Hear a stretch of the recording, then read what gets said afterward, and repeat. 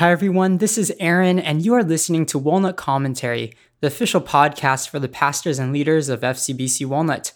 I spoke with Pastor Hanley Liu, the English pastor of FCBC Walnut, and we have a short conversation on eating before sermons. We then jump right into a listener question. What is a Christ-like response to cliques and exclusion?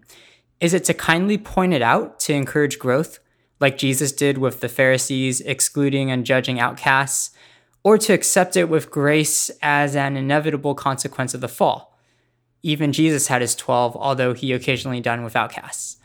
Should the church address it as an issue, or is it a natural ramification of any community society? Thanks for listening. Hanley, do you eat before your sermons? I try not to eat too much before my sermons. I don't want to have gas or acid reflux or something in my throat. And I don't want to get tired either because I ate too many carbs or something like that, or have to use the restroom. So I try not to eat too much. If I do, it's light. But sometimes when you're going from event to event, it depends on the context or the day or where you're at. Then I have to eat. But I try not to eat a big meal before I speak. We went to UCR recently, and you preached a sermon, but the sermon was like at 8:00 at night. Was that go time? Yeah, and you didn't eat anything. You didn't eat dinner. Yeah. So I think I prepared for that by eating a bigger lunch, or I sustained myself knowing that I would preach around 8:30 or so, and I'd rather just be light. It's okay to be a little hungry. I mean, you could be preaching and not have enough sustenance and then feel winded or lightheaded, so you don't want to, I wouldn't want to put myself in that position. So it's important that, I do have some carbs or something in the stomach, but, usually like a granola bar or something simple like that will hold you over for 1 hour of preaching or less. All right, Hanley, let's just do a listener question today. We have one in the inbox, and here we go. What is a Christ-like response to cliques and exclusion? Is it to kindly point it out to encourage growth like Jesus did with the Pharisees, or to accept it with grace as an inevitable consequence of the fall, like Jesus had his 12, although he occasionally dined with outcasts? Should the church address it as an issue, or is it a natural ramification of any community/society? What is the definition of a clique or exclusion? If there truly is a clique where people are excluded from the body of Christ or from fellowship, it needs to be addressed. Pastors should be addressing, situations where if there are people wanting to get into fellowship or get into community, but they're not able to because they're actively being excluded, I think that needs to be addressed. Now, if people are unintentionally being excluded, I still think that you can have a friendly nudge from the pastor. And just recently in our church, I think, by God's grace, we've had newcomers come. And I know that for a season, it was difficult for newcomers to find open small groups for them to join. So we kind of been pushing for more open small groups and community groups. And so we're trying to address it in that way.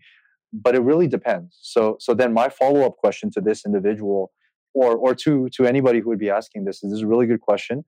First, I think this person would acknowledge that in every organization, in every aspect of this world, there's going to be cliques and there's going to be some type of exclusion because there's sin, right? So the question mentioned, do we just accept it? I don't think you accept, you shouldn't just like let it go, but I think you accept that the cliques exist. And secondly, I would say, have you made an effort, right? I know people who walk into a church and they expect everybody just to drop all their conversations and turn their attention towards them, and have this path for them to walk in. And I think that's ideal. I think ideally that would be great. I think the smaller the church, sometimes people do recognize, a newcomer, and they're able to go to you. I think the bigger the church or the larger the church, sometimes, the church is designed in a way where, sometimes they may not know, people may not know that you are new. And so that's why bigger churches do have things like a welcome table, welcome center, or someone to talk to, or hospitality team. And so at the end of the day, I think going into a church, do we make an effort to go talk to someone? Do we try to attend some type of fellowship? Do we try to talk to a leader or someone to say, hey, how can I get plugged in? How can I join? And let's just say there's a group that you would like to break into. If you go to that group, have they said to you, no, we exclude you? Right? Or have they shown in their actions that they're ditching you or excluding you or giving you the cold shoulder or the runaround? At that point, then it becomes a sin that needs to be addressed. Right? So I think it really depends on what it is. And I can answer this from another angle too, but I don't know if you want to interject anywhere. No, let's hear it. Let's hear the other angle. The other thing is that Larry Osborne writes some really good small group stuff on sticky church, sticky groups, and his idea. And I'm kind of summarizing, so I don't know if I'm really quoting him accurately because it's been some time. But in his church, I think he has people get into small groups, and he just has them stay together for a long time. And it's a large church, so he just has them stay together for a long time because he wants them to go through various life stages together and to run long and far together. Now, that's not all of their groups, but I think he talks about how rather than I guess demonizing cliques, he kind of sees, okay, naturally, this is how the human nature works. So when you think of, it doesn't matter if you're extroverted or you're introverted, when you think about how much energy and effort it takes to maintain a relationship, it's not easy.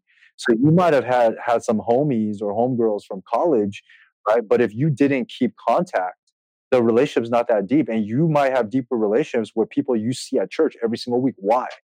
Because in any given season of life, you have a few emotional chords, if you will, or emotional strings in your heart. And so my question is, how many real deep relationships can you as a human being hold at one time? And so the average person, maybe 3 to 5 tops, right? Because maintaining deeper relationships, it takes time, it takes effort, it takes connection, and you have to go out of your way. And so you can have people who have a lot of superficial relationships, and extroverted people are better at this. But I would ask, how many deep relationships, right? And so once you build those relationships, to cut that relationship is painful.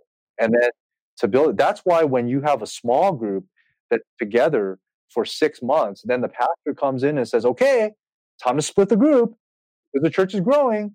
People are like, dude, we're barely building these emotional strands, and I can only hold 5 or 6, and now you're cutting this. And that's why, at FCBC Walnut, we never said split your group. We said open up your group and invite someone in, right? We said send out 2 or 3 who feel the call to launch another one, but we never said split your group, So I think we have to understand that. And I think the person sometimes when they're asking questions about cliques, I don't know if they thought through this for themselves, right? And so I think when you talk about people with busy lives and they come to church on Sunday and they see their friends, the 5 or 6 that they have those deep relationships with, and you see those conversations happening, when you see them go on vacation together, when you see them go eat together, are they truly excluding people? Are they intentionally excluding people? Now, if someone wanted to break in and they said no, that's a sin that needs to be dealt with. Right? And I call it a sin because the New Testament talks about hospitality, it talks about exclusion, it talks about favoritism. Okay, but we have to ask: is this really favoritism, exclusion, or is this natural human limitation in life?